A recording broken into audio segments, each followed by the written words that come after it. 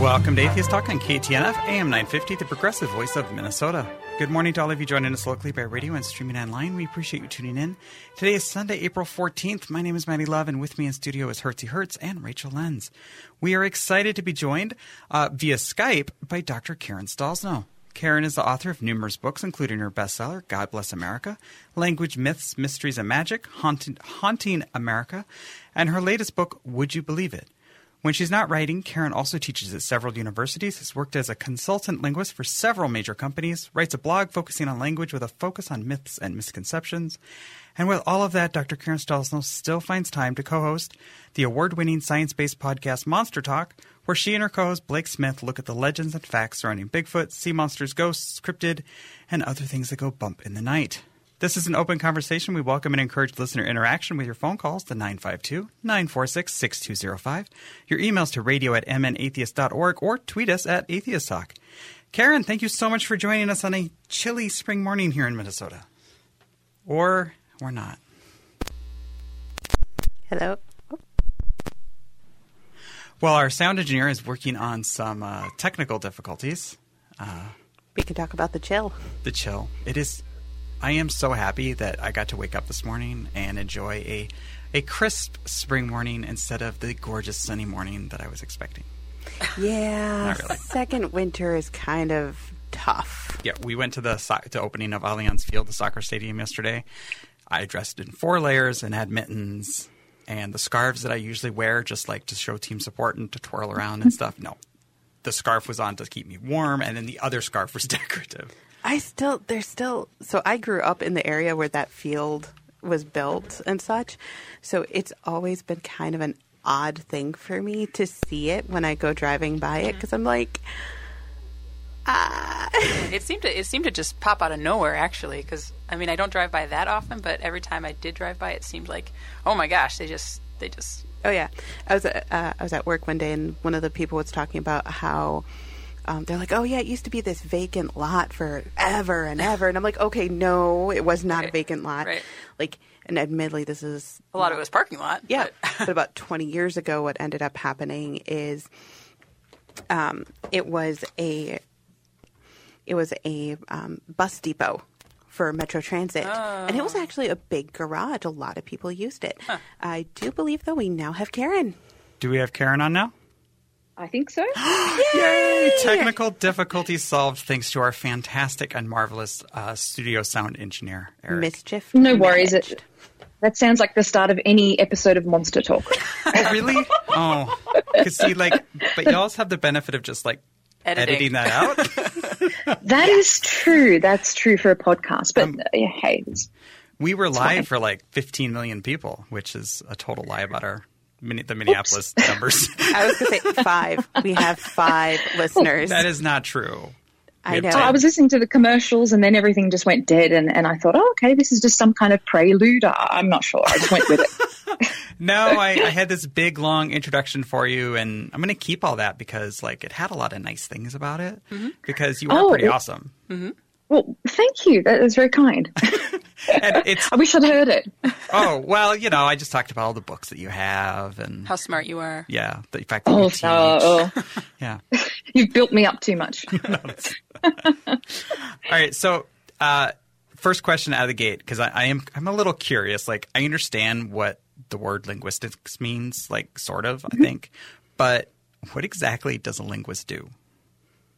Well, linguists do lots of different things. And funnily enough, about a year ago, I published a paper for an academic journal called Lingua. And it was entitled, Oh, you're a linguist, how many languages do you speak? And because that's a question that I encounter all the time and most linguists do as well. So linguistics is the science of language. So linguists can study lots of different things. Some do speak lots of languages. Typically, the formal term for that is polyglot. So someone who speaks lots of languages, works in translation, interpretation, that kind of thing. So linguists can work with phonology. They can work with semantics like I do. They can work with sociolinguistics, morphology, so various aspects of language. And some of that can be research-based. Some of that can be teaching. So linguists do lots of different things. And I think just like many academic pursuits, a lot of people don't know, or lay people don't know what a linguist does as a rule, because it's just very specific academic scholarly stuff to do with language. So you help out on Monster Talk, and how exactly does linguistics, everything that you just talked about or spoke about, how does that play into a study of cryptozoology or monsters? I wouldn't say that it always does. I think often we might talk about linguistic aspects.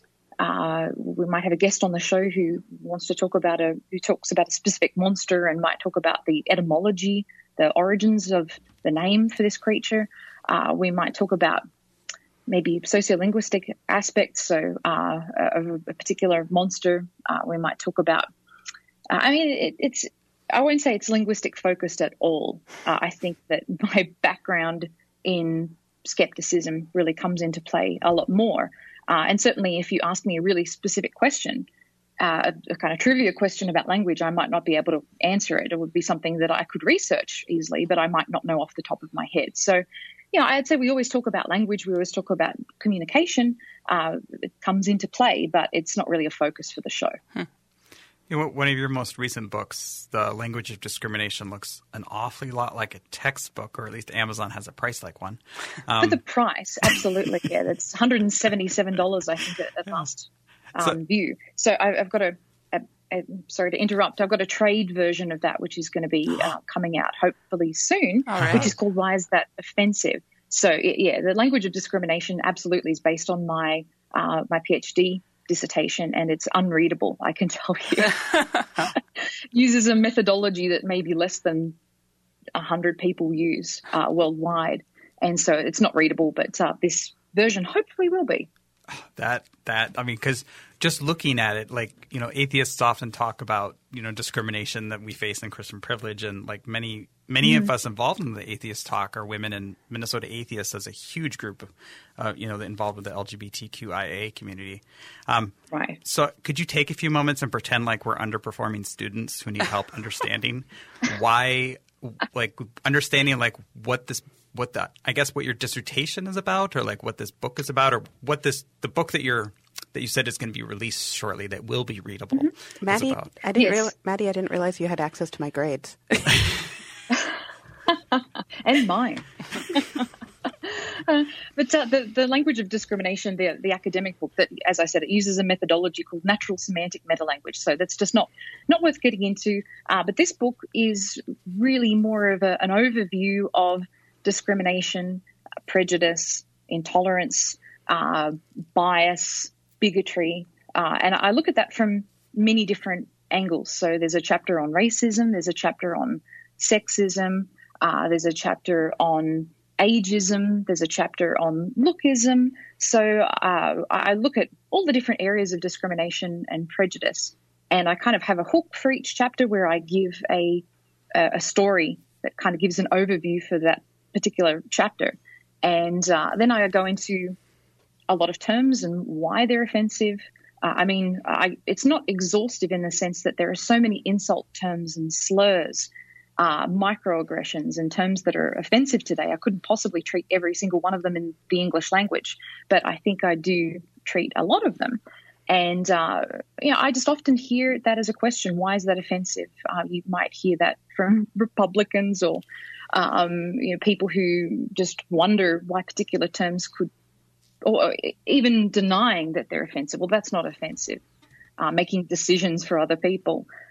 So I just go into the etymology that a lot of terms, historical terms, have baggage. And so I look at what the origins of the word is and what it once meant and what it means today, the ramifications of the words, and take examples, case studies from, contemporary incidents, maybe in politics or just things that celebrities say, and again, why they're offensive. And so I think it's really very explanatory, but I think that it's written for the general public, for lay people. So I'm not heavy on terminology at all like the academic version is. Well, in language, once again, I feel like I'm such a layperson, but language evolves is my understanding. And I guess part of that, like when you're talking about definitions, most of our regular listeners are up to speed. But for those tuning into AM 950 KTNF for the first time as they drive to church this morning, can you explain what you mean when you use that label, when you use the label skeptic to define yourself? And as I ask you that question, I realize I only have like a minute and a half before we go to break. Oh. Well, I think I've always been a skeptic, and I know that there's a lot of negativity surrounding the term skeptic. It's often conflated with cynic. We find the same thing with atheists, that people just look at that as being a negative term. I think for me, being a skeptic, some people will differentiate and say, oh, you're a skeptic with a capital S, or you're a professional skeptic or something like that. I don't know what defines a professional skeptic, really. But for me, being a skeptic is about keeping an open mind. And if I'm presented with information, to question it and to do my research, to not take anything at face value. And if I'm presented with paranormal claims or pseudoscientific claims, to always look for natural explanations for phenomena rather than supernatural or paranormal ones. Yeah, I want to get to – we're going to go to break here in just a moment, and I want to touch on that. You're talking about paranormal stuff, touch on your other book that just came out a couple years ago. So please stay with us to the break. Hertzie, Rachel, and I will return to Atheist Talk with our guest, author, researcher, and podcaster, Dr. Karen Stollznow. You're listening to AM 950 KTNF, the progressive voice of Minnesota.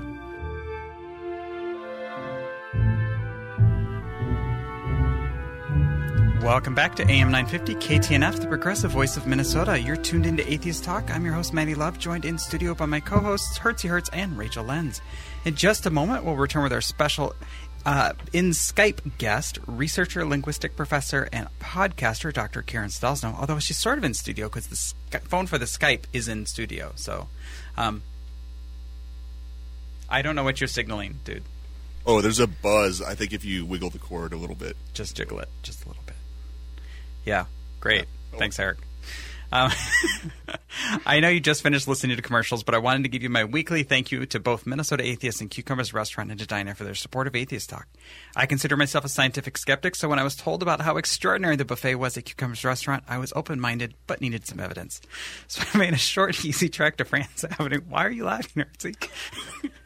Between 494 and Highway 62 to gather some empirical evidence to test this claim. What I discovered after numerous tests of the buffet and salad bar, I can't even finish this. But honestly, Cucumbers is great. You should really go eat there. It's so delicious. Yeah. Okay. So yes, Cucumbers is one of our sponsors, but they really are awesome, and we wish to thank them for their continued support. If you'd like to advertise in this program and keep us on the air, please contact us at radio@mnatheist.org. And now back to Dr. Karen Stollznow. If you'd like to get involved in the conversation, you can call us at 952-946-6205. Email us at radio@mnatheist.org or tweet us at Atheist Talk. And thank you so much for putting up with us, Karen. Oh, and we have lost Karen again. After you've asked for. Oh. I was really worried there. I don't know why we're having so many technical difficulties today, because this is normally not something we deal with. I don't know. All right, so we can hear you. Yes, we can hear you now. You can hear me. Okay, yes. Good. All right, so before we went to break, I wanted to talk about your most recent book, the one that's just meant for ordinary folks like myself, that they can pick up from their local bookstore. Would you believe it? Mysterious Tales from People You'd Least Expect.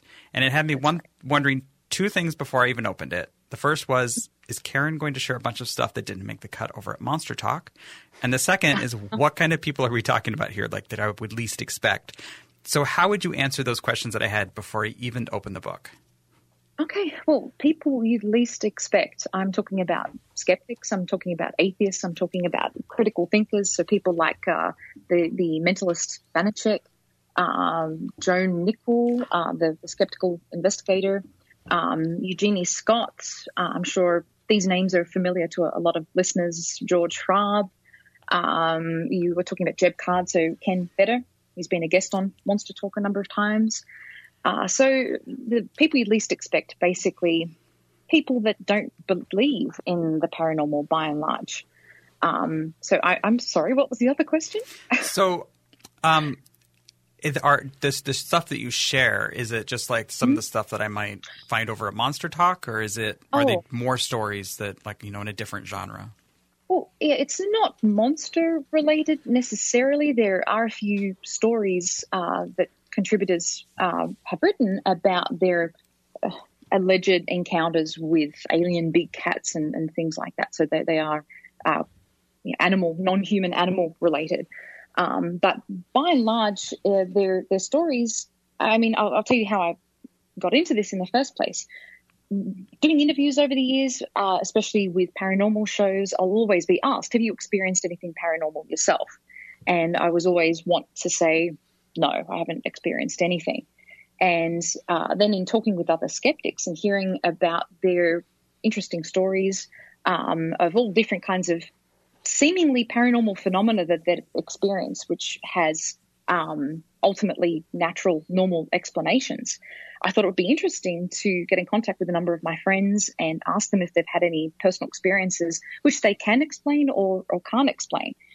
So, for example, one friend, Steve Cuno, who's a fellow author, he was a Mormon for a number of years, and he believed once that he'd cured a woman of a cancerous tumor that she had. And so he describes that story basically of how he became a Mormon and how he was a missionary. So he was going from house to house and preaching as they do, and came across a woman who had a tumor and been diagnosed with cancer. And he did a number of healing sessions with her, and then suddenly she was apparently cured. So he then delves into the true explanations behind that and what actually, I mean, he doesn't know for certain what happened, but what may have happened, that it might have been a misdiagnosis, or she might not have been diagnosed at all. But basically, this is just a collection of fun stories of ghost apparitions and UFO sightings, Bigfoot sightings, all different kinds of experiences that on the surface people would think were paranormal, and then the possible explanations for what truly happened. And often there is an explanation for these stories, and then sometimes there isn't. With a few stories, there are just question marks, and I think that that's a great illustration of skepticism in general, that we don't always know how to explain things, but that doesn't mean that there's necessarily a paranormal explanation. So you share a story of your own, which is about grief hallucinations, and yes. Is that a common phenomenon? Because I've never heard of grief hallucinations, or at least I haven't heard of it described that way. Yeah, some people call them bereavement hallucinations, and I've read a number of studies that say between 20 to 80% of people who lose a loved one will experience them after they've died in some way. So whether it's smelling maybe your grandmother's perfume after she's passed, or hearing your partner's voice when they've died, or even seeing an apparition of a person. So there are a few grief hallucination stories in the book, and they are apparently very common. And it's really the kind of, if you're living with a person and you're experiencing them every day, and then suddenly they're gone, and you're living in the same house, it can be very easy to hallucinate that they're sitting in their favorite armchair, or they're doing things that they used to do around the house to hear them in some way. People even have grief hallucinations when they lose a pet, a dog or a cat, and they might think that they hear the animal, the cat meowing or the dog scratching or something like that. So it is just a very common psychological phenomena, because it's very difficult to accept the loss of someone, and in many ways you want to see them again. You want to have a final experience with them. So it's a very common thing. Would you say it's similar to like a more profound version of phantom limb syndrome? And I do compare it to that. So I think that it is, it's a related phenomenon, not the same thing, but that it's similar to that. So we only have about a minute before we're going to break, and I just wanted to, mention one of the things I really loved about all of the stories in this book is even the unexplained ones, like people like Joe Nickel. The tone of every story and the way that they're telling it is not one of mocking. Like they're not. If I shared that I had this weird experience, like I had a ghost story, none of these people would mock me. They're just gonna. They're not. I'm not going to convince them that I saw a ghost. Like I don't believe I've ever seen a ghost, but they would say, "Oh, you actually experienced something. Tell me more about it." And I thought that was a really good overall tone to the entire book. Oh, thank you. I'd like to attribute some of that to editing. I think there were a few stories along the way which had that kind of mocking tone. But I think that the sheer fact that people have had these pseudo-paranormal experiences, which should really humble us and to make us realize that it doesn't make you stupid to have these experiences, that everyone really has them. It's a matter of how you interpret them. All right. Well, we'll return to our guest, author, podcaster, and doctor of linguistics right after this short commercial break. Please stay with us. I'm Maddie Love with Hertzy Hertz and Rachel Lenz, and you're listening to Atheist Talk on AM 950 KTNF, the progressive voice of Minnesota. Thank you for tuning in to Atheist Talk on AM 950 KTNF. I'm your host, Maddie Love, in studio with Hertzy Hertz and Rachel Lenz. We are chatting via Skype with Dr. Karen Stollznow. Dr. Stollznow is the author of numerous books, is a doctor of linguistics, and is co-host of the popular podcast Monster Talk, a science show about monsters. If you'd like to chat with us this morning, you can call us at 952-946-6205, email us radio@mnatheist.org, or tweet us at Atheist Talk. Before we return to Karen, I wanted to thank our group of dedicated volunteers and the generous donations of you, our listeners. You help keep Atheist Talk in the air and in podcast form. If you are able to help with a donation, please consider doing so at our Radio Fund page or our Patreon, where you can get extended interviews over at patreon.com/atheisttalk. Minnesota Atheist is a 501c3 tax-deductible organization. We couldn't do the show without you, and we deeply appreciate your support. Music for Atheist Talk is by composer and member Brent Michael Davids and is used with permission. Please note all opinions are of the guests and hosts only and do not necessarily reflect the Minnesota Atheist Organization. Mischief managed. Let's get back to Dr. Karen Stollznow. So, Karen, going into the break, we were chatting about your book and about all the super awesome stories that are in here. I actually had my own weird ghostly experience that I wanted to share because, why not? I'd love to hear it. And to be fair, after reading your book, it is nothing like awesome, like these really cool experiences like these. But for me, so I was just sitting in my living room and just watching TV or studying. I don't even remember now what I was doing because I know memory is terrible. But what I do remember is watching or seeing somebody in black run from my bedroom into the kitchen, which was just on my right side, just right in the periphery of my vision. We didn't have cats at the time. There's nobody else in the house. And it's like, I know there was nobody there, but I had to get up and go look because I know that I saw something. But the rational part of me is like, there was nobody there. You just had a hallucination.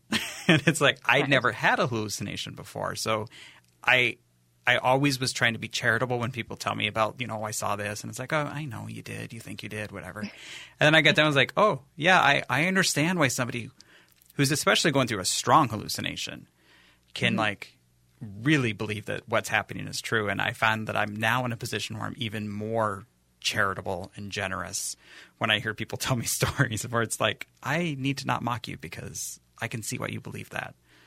Absolutely. And you could have a hallucination like that for any reason. It could be that you're very tired. It could be that you're sick in some way, that you're on medication.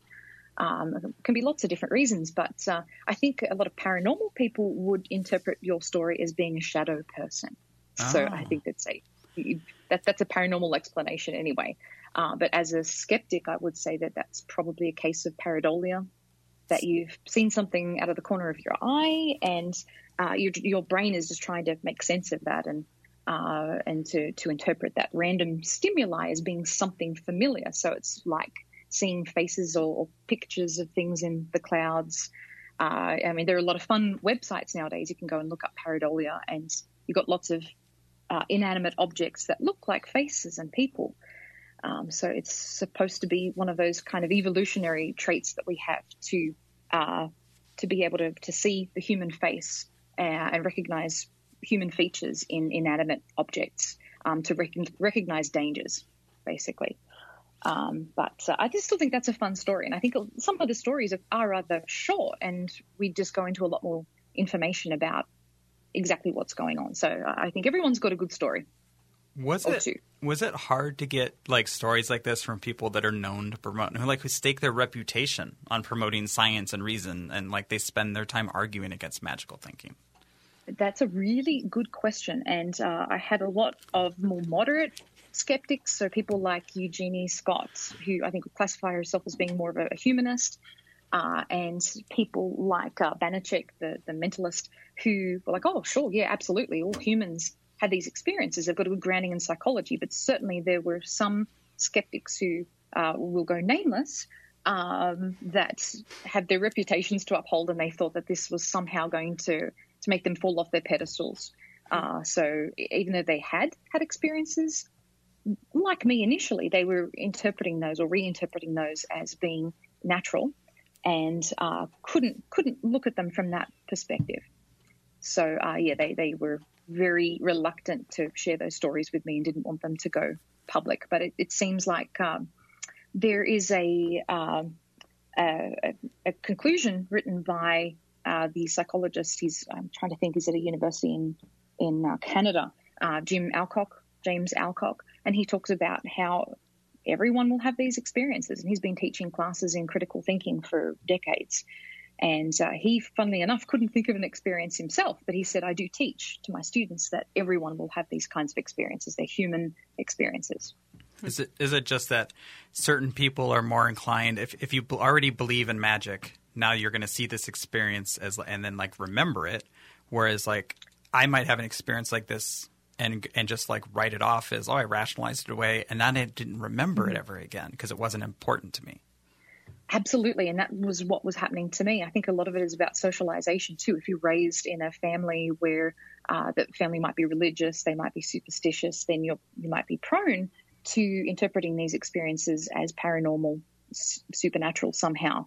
Whereas if you're raised in more of a secular household, you might have these experiences and talk to your friends and family about them, and they might give you more rational explanations. You might do some Googling and find out rational explanations for what happened. But I think a lot of it is just personal interpretation. Some people want to hold these experiences as being paranormal and will repeat them that way. And then you were talking about memory being faulty. Often in the retelling, a lot of these stories become more paranormal too. Was there anyone in this book that did share a story, but when you reached out to them, you were like, they're never going to respond to this? And you were surprised that they did. I would say all of them. Oh, really?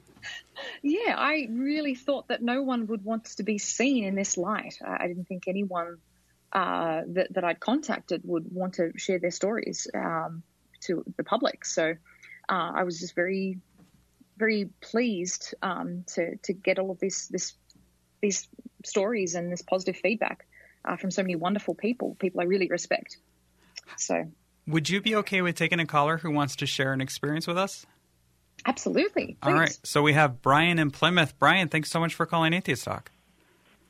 Yes. What I want to mention is that sometimes when people see something, it's not in their imagination, or is there a good explanation that you can explain it away? And I could give you one. It was January of '63. I was in college. I was going down 52, which is now 94. And anyway, long story short, I thought my engine was going to throw a rock. It was going clunk, clunk, clunk, clunk, clunk. And before this happened, the guy said he'd follow me to make sure I got home or back to the, off-campus housing. And he was following me. And he took off and went in front of me to take his girlfriend home on the Clearwater exit. It wasn't an exit back in those days because it wasn't a freeway. Anyway, I was driving along. My wife was sitting beside me. I wasn't married to her at the time. And she had a roommate in the other side, and the roommate was sleeping. And I looked at my wife, and I said, gee, the moon looks huge. And there was this big round object in front of my windshield. And she said, that's not the moon. The moon's over there. There was the left side. And at the time, I thought that was the moon. I don't think that was the moon either. So the engine was going clunk, clunk, clunk, clunk, clunk. I thought I was going to throw a rod. I was only going 20 miles an hour. It's as though I was had something that this UFO was wondering why I was going so slowly. I had that feeling after. So I pulled to the side. We watched this thing come over my car, about 300 feet above me, and the color changed from orange to white to green. There was haze underneath it. And I didn't see any little green man or orange man. I didn't see any portholes in the bottom. My watch didn't lose time. I didn't want to. I'm not embellishing this story. I'm just saying what happened. And we watched it for about 5 minutes. It was about 300 feet right above me. And I was almost certain the thing was, what the heck is this guy going so slowly for? Well, it turned out I had the wrong spark plugs in the engine. Long story short, anyway, he finally took off, and then you could see it was a disc because the round spherical shape changed to a disc. Now, I've been an atheist all my life, and I know there's a lot of Andy Warholists, I would say, in our world who want their 15 minutes of fame. But my wife, whenever I mentioned this, she didn't want me to even talk about it to other people because they thought, well, you're one of those UFO nutcases. And I'm not a nutcase. I saw this thing. I'm not giving you a story. I'm not embellishing it or anything. There are times when things actually are true, and you have witnesses. We live in an awful big cosmos. That's true. Brian, we're gonna finish taking your call off air, and we'll chat about it. Thank you so much for calling in. Okay, I'm going to go off the air. Okay. So, Karen, like, when I hear that story, and you do handle more, like, stories of the paranormal than I obviously do. What I hear is somebody who had an honest-to-goodness experience. I totally believe that he had this experience, but I'm not willing to believe yet because I don't have enough evidence that it might be aliens. But, like, I totally believe that he experienced something. I don't know if you saw in our chats on the side, I just mentioned that I couldn't hear him at all. Oh, no. So he had a fantastic experience, and I'll quick sum up that, he was driving down the road, he was having some car trouble, and he had essentially he saw this huge light in front of his car, right on his the hood of his car, and this was back. It was back in the 60s, but I'm going to not make that joke because he sounded like he was this was not like anything related to that. But he actually had this experience, and he's talking about, I've been an atheist my whole life. I don't believe in a lot of extra stuff, but at the same time, the world is so huge and complicated, and the cosmos is so big. It's like, okay, well, I had this experience, so I don't know. It's just I hear that, and I actually enjoy hearing stories like that. I just come to a different conclusion. Absolutely. And I wish I'd heard the story, but I have heard similar stories before. And as you say, not having been there, it's really difficult to say what happened. So it's a great story in and of itself, but it's something we can't really replicate. I mean, we might be able to replicate it under certain conditions if we had some theories as to what was actually happening. So really the best that we can do at this point, I see a lot of skeptics who will say, oh, I've solved this. This is what happened. And I just think to take that blanket approach is the kind of thing that makes people call us naysayers and to say that we're cynics. I think that really you could cite possible explanations for something like that, but you can't definitively say this is what happened.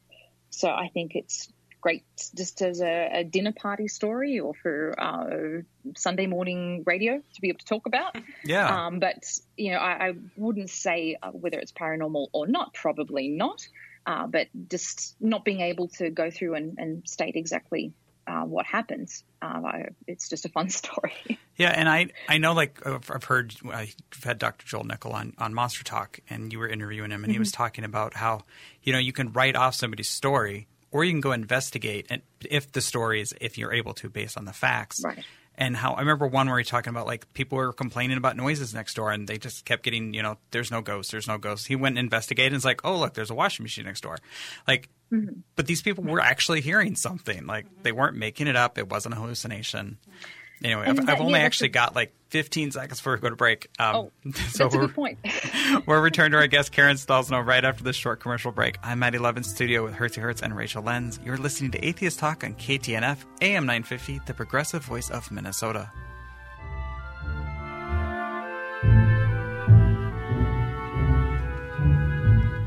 Welcome back to AM 950, KTNF, the progressive voice of Minnesota. You're tuned into Atheist Talk. I'm your host, Maddie Love, and I'm joined in studio by Hertzie Hertz and Rachel Lenz.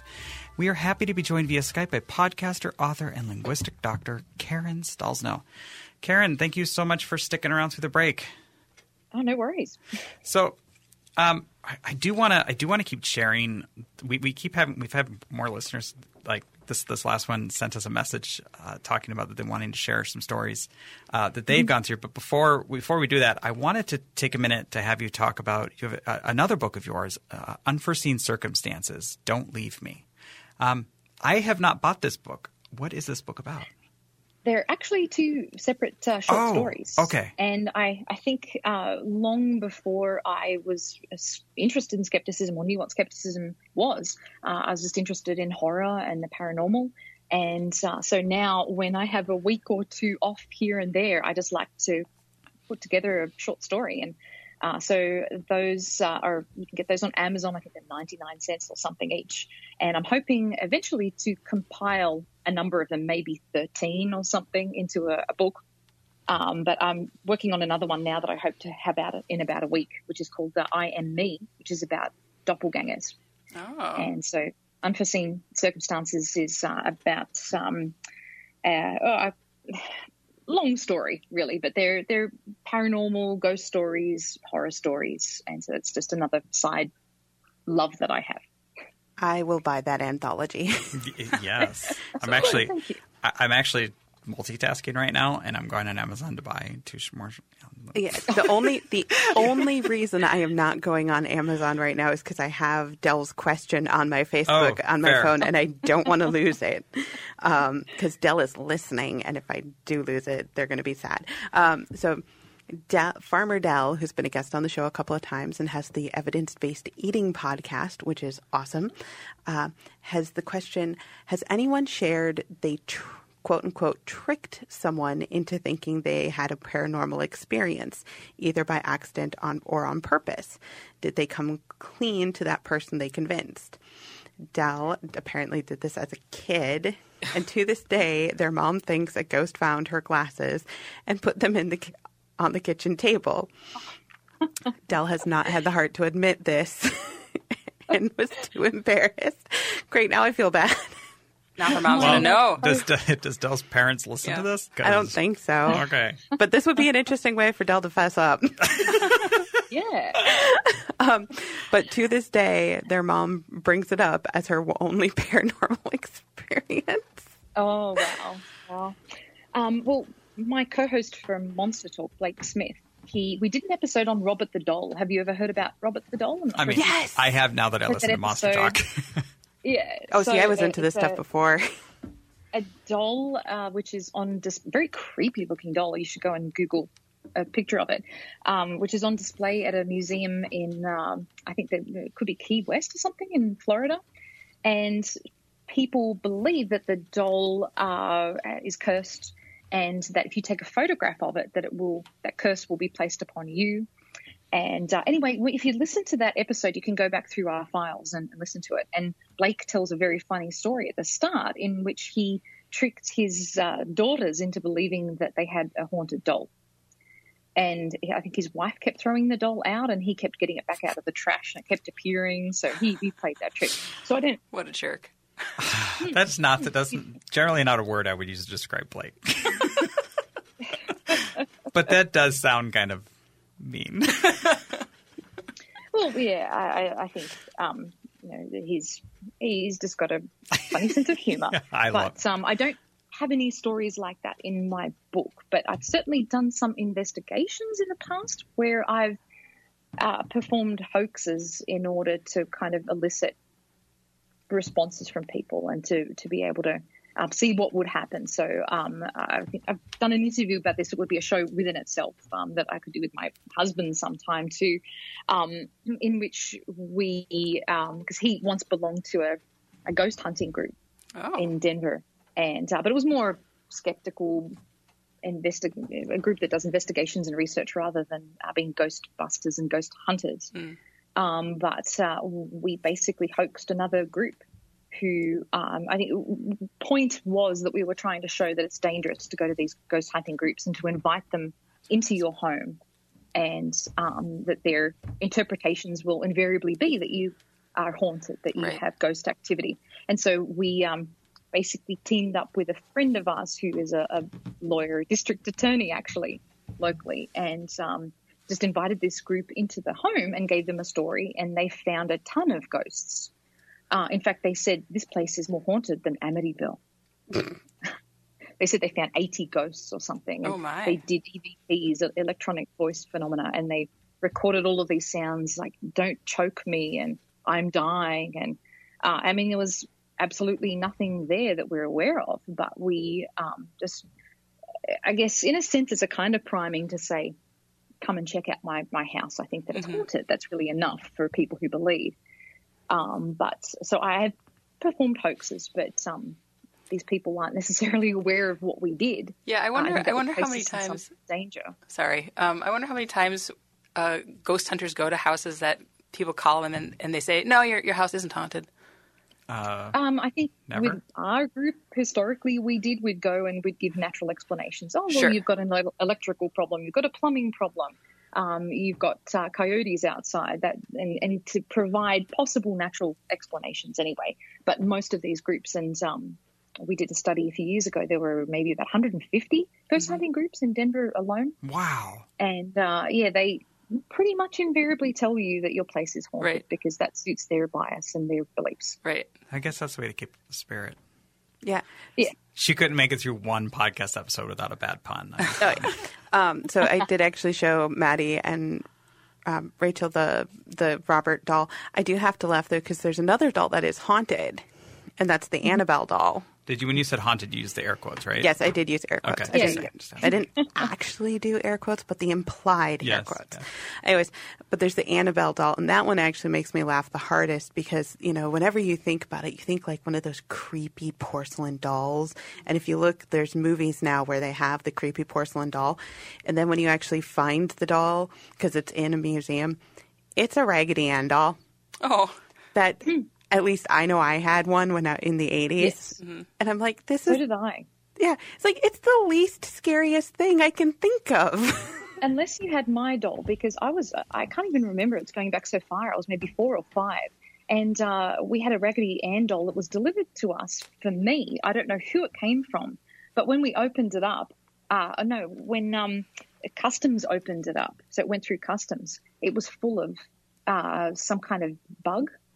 Like these bugs were eating this thing alive. So to this day, I don't know truly what happened, who had sent this doll to me, and what it was infested with. But so I think that's far more scary, to be honest. Yes. Yeah, okay, that is definitely more scary because that actually has real life consequences. Right. And Maddie's pointing. Yeah. I'm just pointing to let you know that we have 30 seconds left, and we are going to have to unfortunately end the show. Thank you for tuning in to Atheist Talk. We'd love for you to join us again next Sunday. And remember, if you miss an episode live, you can always catch the podcast available on Apple Podcasts, Stitcher, Spotify, or your favorite podcasting app. I'm proud to be on the air with Minnesota Atheists and hope you enjoyed the show. The show depends on the generous support of our members, our sponsors, and donors. Please consider supporting the show through the donation link at mnatheist.org. This has been Atheist Talk on AM 950 KTNF, the progressive voice of Minnesota.